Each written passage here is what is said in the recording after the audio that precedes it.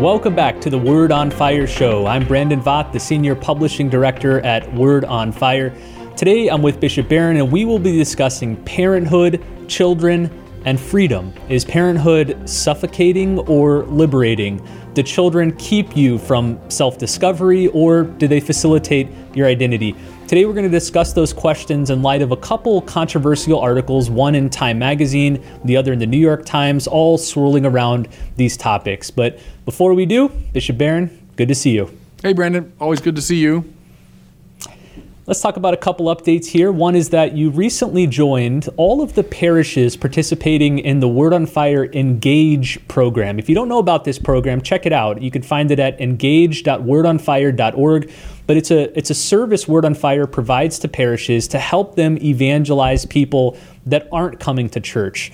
We have all sorts of digital means and tools. We have coaching that our Word on Fire staff provides, and they get special Q&A sessions with Bishop Barron, and you just did one of those with all the parish leaders. So give us a little hint, because I'm intrigued by the fact that this is kind of the first time you're interacting with parish leaders as they're coming out of COVID. So did you notice anything in that regard?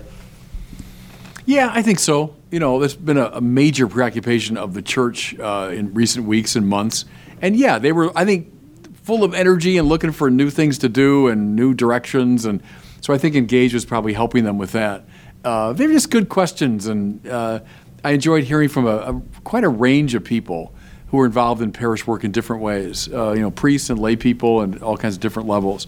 So I think there's a lot of pent-up energy in the church, which we should take advantage of. Shortly after the COVID pandemic began, we released a free ebook. It was titled Catholicism in the Time of COVID, and we just gave it away for free as a PDF. It was downloaded over 100,000 times, and we just released a new follow-up ebook. This one is titled Catholicism After Coronavirus, a post-COVID guide for Catholics and parishes. You can download it for free at wordonfire.org/COVID. It features a lot of contributors. I think there's close to 15, 16 different contributors from a wide range of people within the church. So you have nuns and priests and lay people and parents and teachers and catechists all giving their assessment on where parishes and Catholic leaders need to move now after the pandemic. So I encourage all listeners to download it. Again, totally free. So go to wordonfire.org/COVID and download the free PDF today. All right, Bishop, today we're talking about parenthood and freedom. And I want to add this caveat at the very beginning so neither one of us are misunderstood or misinterpreted. Throughout this episode, we're going to focus on the question of why children are good for parents. But of course, everyone's situation is unique. There are many couples, of course, who yearn to have children and who can't, and many couples who have to delay or forego children for totally legitimate reasons. That's not what this episode is about. This episode is about the disturbing trend of married couples who choose to delay or forego children for reasons of personal desire or comfort, or you'll hear this often, the quest for self-fulfillment. That's specifically what we're talking about on this episode. Now, there's a recent New York Times story we're going to get to, but to set the stage for that, I want to go back to a cover story on Time Magazine. 2013, Time Magazine ran a cover story titled The Child-Free Life. And at the time, you wrote an article commenting on this cover piece, and it generated a good deal of controversy and commentary, as can be imagined. I just want to sum up the cover. The cover had a photo of a couple that was lounging languidly on the beach, and they were gazing up at the camera with blissful smiles, and there was no child anywhere in sight. And clearly what the editors wanted us to accept was that this scenario is not just increasingly common in our country, but that it's morally acceptable and even praiseworthy, and it's a lifestyle choice that we should celebrate. But as you say in the article, this whole idea of a child-free life is a historical anomaly. Is that right? Oh, I think so. And yeah, I'm surprised it's that long ago. In 2013, I wrote that article. It seems like yesterday, so it's already, 8 years ago. It's before I came out here as a bishop. I was rector at Mundelein then. Yeah, I would say certainly from a historical, cultural standpoint, it's anomalous. I mean, for most of human history, most people got married, they had children, and so on. but that it's more of a widespread decision on the basis of, personal reasons. That's become, I think, prevalent today in a way that really is new in the culture. And it's born of something you and I have talked about a lot, which is the culture of individualism, of self-invention, that I make up my own values, et cetera. I think as I remember that article, I was saying this decision up until very modern times was always put in a much wider framework of meaning. It was never just my personal choice for my personal reasons, but it was seen as ingredient in much wider horizons. So I think that part of it, is fairly new. Yeah, let me read you a line from your article from, almost 10 years ago now. Yeah. You said, up until recent times, the decision whether or not to have children would never have been simply up to the individual.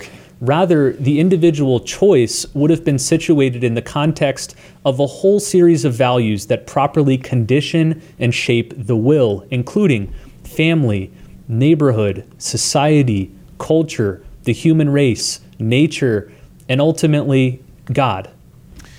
Yeah, it's funny. I do remember when I wrote those lines, what I had in mind were those initiation rituals of primal peoples, where a young man, we'll take that example, was taken out of his domestic environment.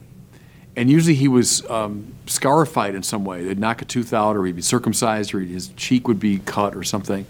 The idea there was life is tough, man. Get used to it.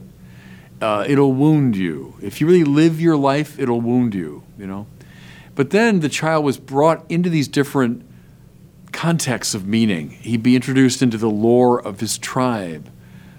But then beyond the tribe, he'd be compelled to survive within nature and the demands of nature, the indifference of nature in many ways. But then finally, the quest was to find a spiritual grounding in that power that transcends even nature. The idea is this individual who's been kind of coddled most of his life. So think of a little, baby and a toddler, and, they're the center of attention and they're protected and all that.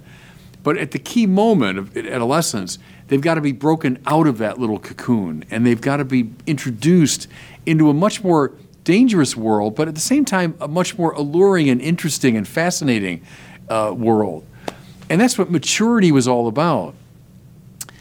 A fear that I have, and it's reflected in those lines I wrote 8 years ago, is that the stress on the individual is so great that we don't allow a lot of people properly to grow up.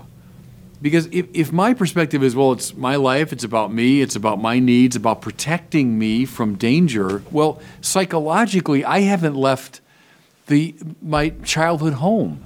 I might be very successful and wealthy and prominent figure, but psychologically and spiritually, I haven't left my childhood home.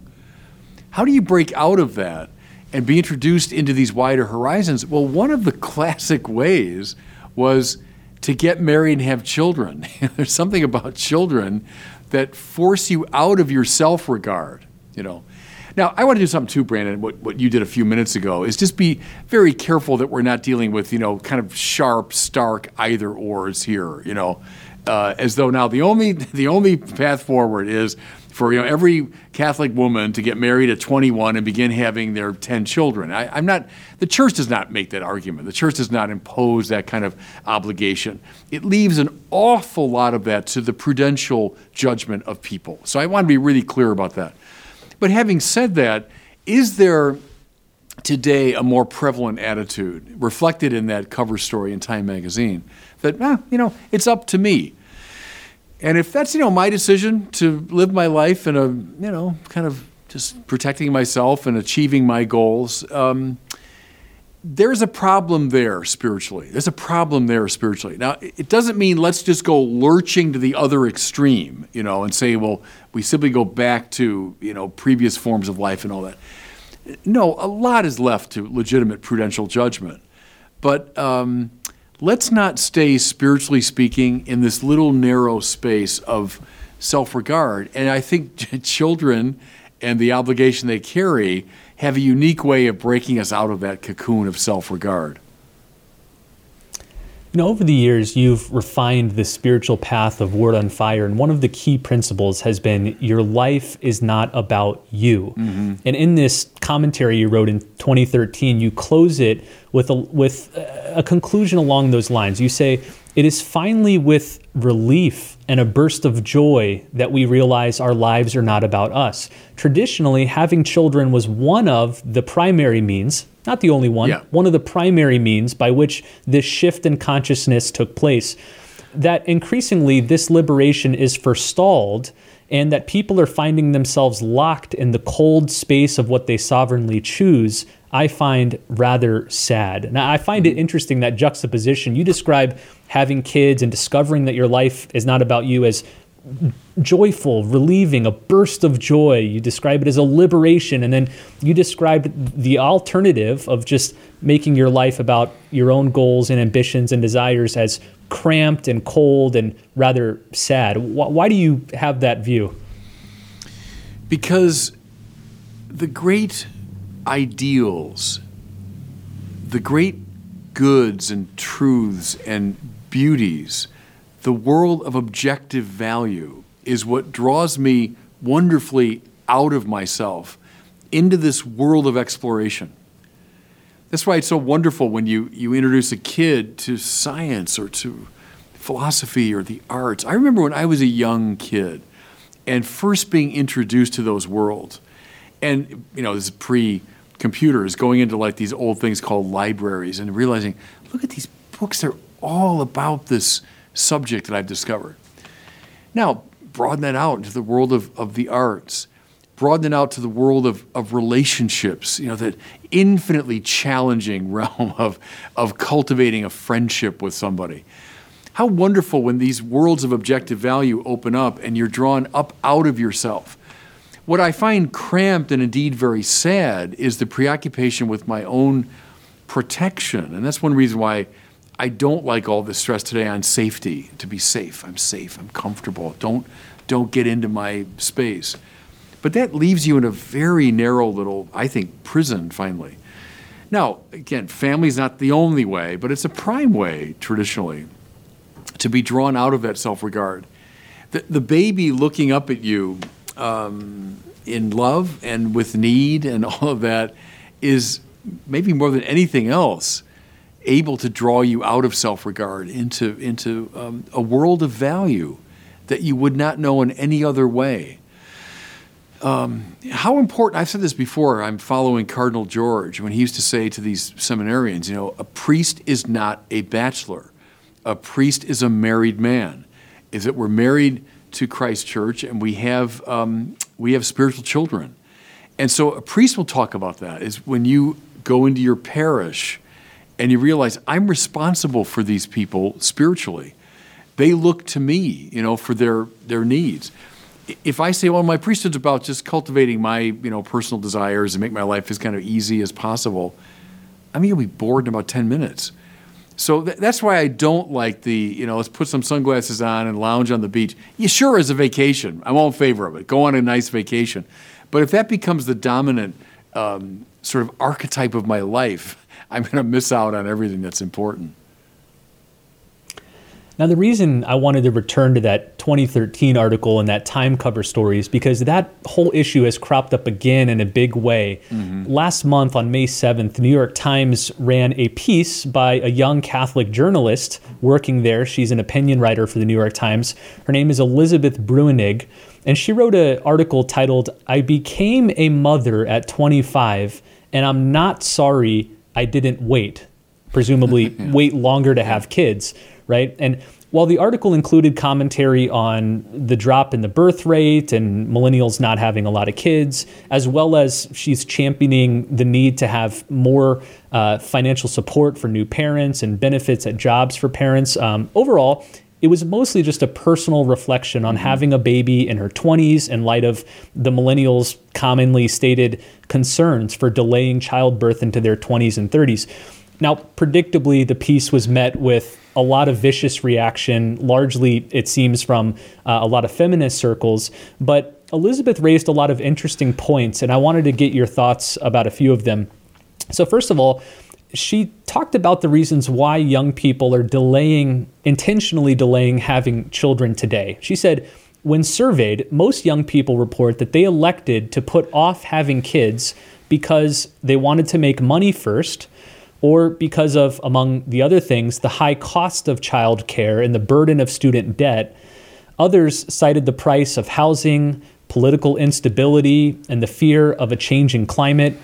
Millennials who had not yet had children and weren't sure if they would told the New York Times in a recent survey that they didn't want to sacrifice leisure time, or that they hadn't found the right partner, or that they weren't certain that they would make good parents. If you're sitting in front of a room of a bunch of millennials and they shot off all those objections to you, what would you as a spiritual father say in response? Well, in a way, Brandon, it's hard to answer that question because, as we say, there's plenty that is legitimately left to the realm of prudential judgment. The church never says, for example, yep, you better get married when you're 21 and 22. It doesn't say, yep, and you got to have 8 or 10 children. It's never said that. It's against artificial means of birth control, for example. It's not against birth control. It's not against the spacing of birth. It's not against, it doesn't say, you must be open to as many possible children as you can have. I mean, so that's important to point out. And all the reasons that people give there, let's say for either delaying getting married or maybe spacing their children in a certain way. Let's say you've got a young woman who's pursuing a PhD and she really wants to get that finished.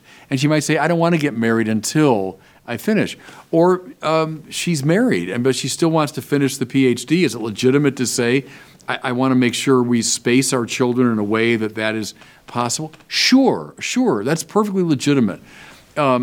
And probably every one of the things you mentioned there, taken in isolation, you say, yeah, okay, that might be a reason. What you'd have to do is sit down with someone really as a spiritual director or in the confessional box and really talk about motivation, talk about ultimate goals, talk about what's really behind this, etc.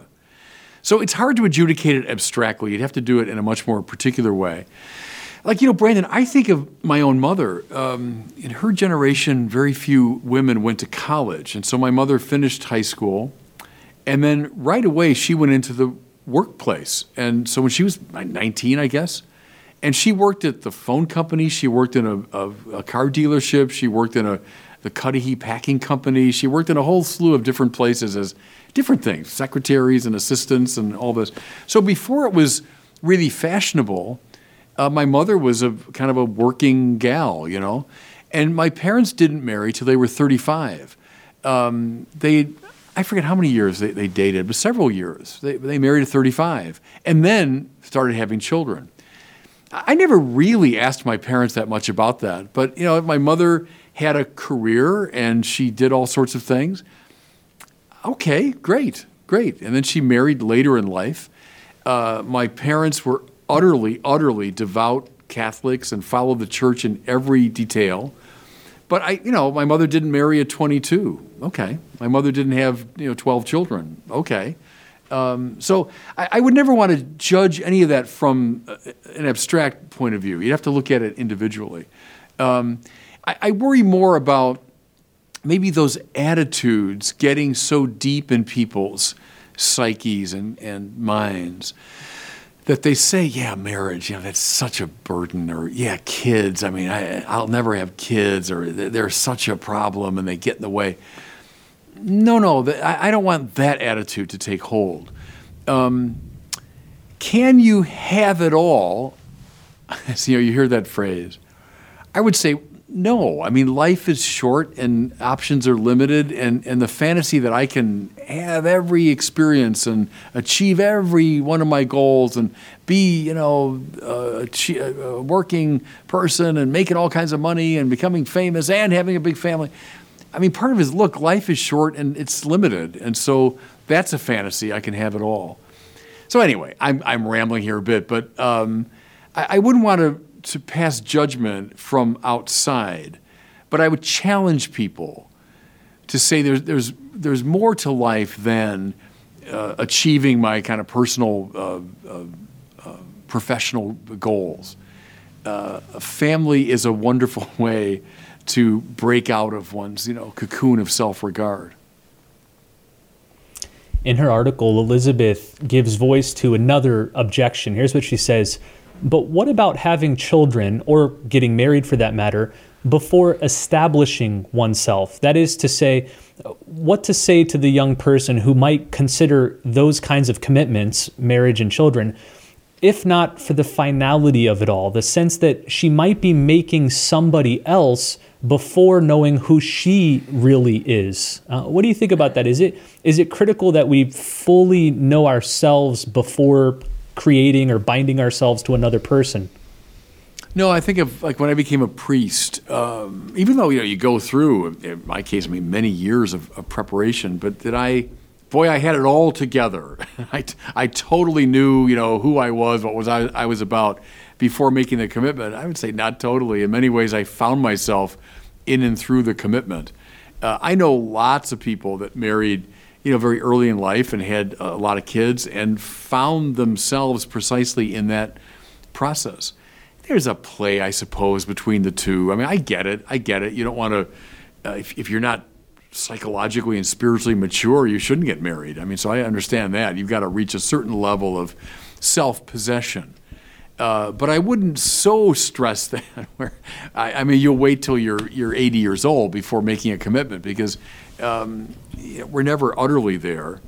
And often it happens through your commitments. That's how you find yourself, is through the commitments you make, that you jump in the water first and then you kind of find your way. You learn how to swim. If I say, until I become a master swimmer, I'm not going to get in the pool, that's not going to work.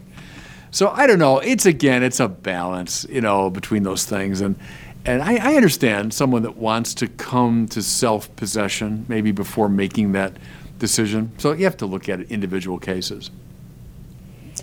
In her article, Elizabeth explains, I think very beautifully, how she finds herself physically in the eyes of her young newborn daughter. She's looking in her eyes, and she says, "She peered up at me from the shadow of my shoulder, and I could see the umber of my own eyes taking shape in hers. There I am, I thought, there I am." So she came to that same beautiful epiphany. One more section I wanted to talk to you about. This will be the last one. In her article, she echoes the liberation you encouraged earlier in this discussion. She said, "What I didn't understand, couldn't have at the time, was that deserting yourself for another person really is a relief. My days began to unfold according to her schedule, that weird rhythm of newborns, and the worries that I entertained now were better than the ones that came before, more concrete, more vital, less tethered to the claustrophobic confines of my own skull. For this member of a generation famously beset by anxiety, it was a welcome liberation." What do you make of those remarks? I totally get that. That was well articulated. I totally understand that. Again, with all the cautions we've said now a couple times in mind, you don't want to, just one-sidedly stress this, but what would the Christian tradition teach us? It's precisely in love that you find yourself, right? You want to find yourself, lose it. Unless the grain of wheat falls to the earth and dies, it remains just a grain of wheat. That great spiritual principle. Whatever road you take, you'll find yourself precisely through love, which is willing the good of the other. And so let's go back to the beginning of our conversation, that image I still have in my mind of the couple lying on the beach with no kids in sight and just kind of relaxing. And, well, you could say it's a picture of a life that's lived without real love. It might have achievement in it, it might have comfort in it, but it doesn't have real love. Love means willing the good of another. And so you've got to find, as the song said, somebody to love. Like in the case of a priest, you fall in love with Christ and you fall in love with his people. And it's in that act that you find your joy. A married person finds that very particular, special someone to love, and then the children that come from that union. Yeah, I totally get that. And it breaks you out of this finally boredom and anxiety producing cocooning, when my life's about me. And as the Supreme Court put it so awfully in 1992, that, it's up to me to determine the meaning of my life and of the universe. And I can't imagine anything more dull and more suffocating than that. So love, which is not a sentiment, it's not a sentimental recommendation I'm making. It's a hard-edged, harsh and dreadful thing, as Dostoevsky said, to love, to will the good of the other. You know that, Brandon. I mean, as a husband and parent, you find your life precisely in this self-forgetting on behalf of your family. So that's the key. No matter what path you take, no matter how you walk it, that's the path. It's not safety. It's not achievement of my own personal goals. It's something like love, or you're not going to find authentic joy. And I'll go to the bank on that one. That's all of Christianity in some ways. Everything else is a footnote to that. That's what God is. And so we find our deepest joy in finding someone fully to love, So that's why there I would strongly rail against this now too prevalent attitude about safety, self-regard, my own goals. A pox on all that. You've been throwing around plagues a lot the last few episodes. I noticed we've got a couple of epidemics now with all the plagues you've been throwing. A little Shakespeare, yeah.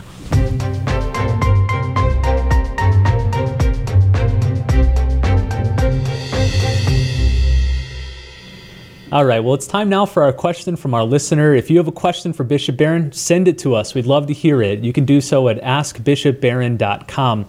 Today we're hearing from Daniel, and he's got a question about how priests derive their authority to celebrate the sacraments. Here's his question. Hello, Bishop Barron. My name is Daniel, and I live in Riverside, California. My question is, what does a priest go through that validates his authority to officiate baptism and the other sacred sacraments?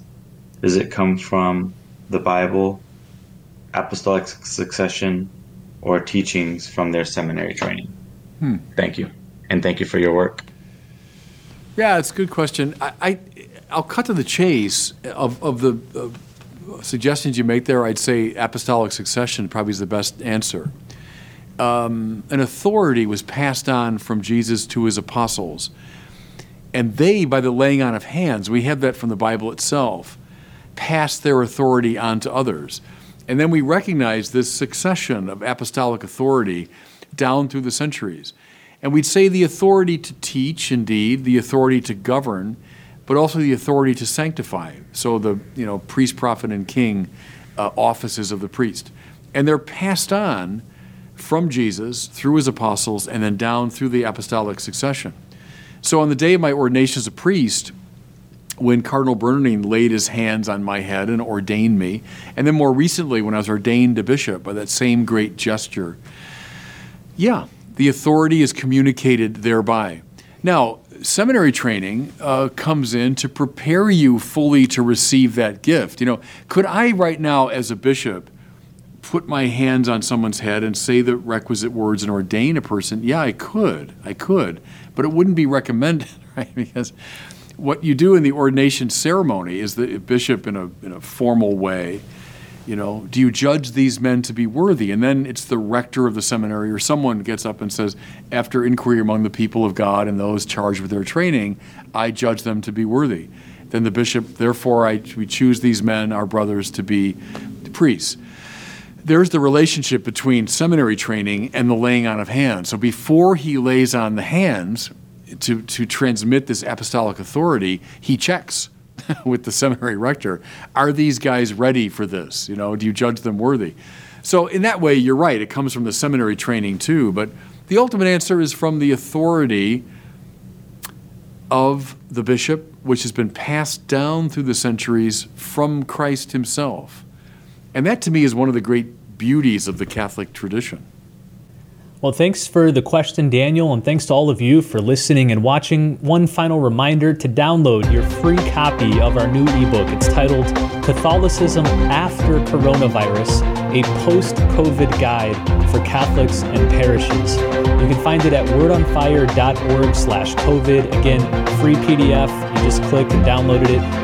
Lots of great perspectives from priests and nuns and Catholic writers, evangelists, authors, teachers. a wide diversity of contributors to this free ebook. So find it at wordonfire.org/COVID. Well, thanks so much for listening and watching. We'll see you next time on the Word on Fire show.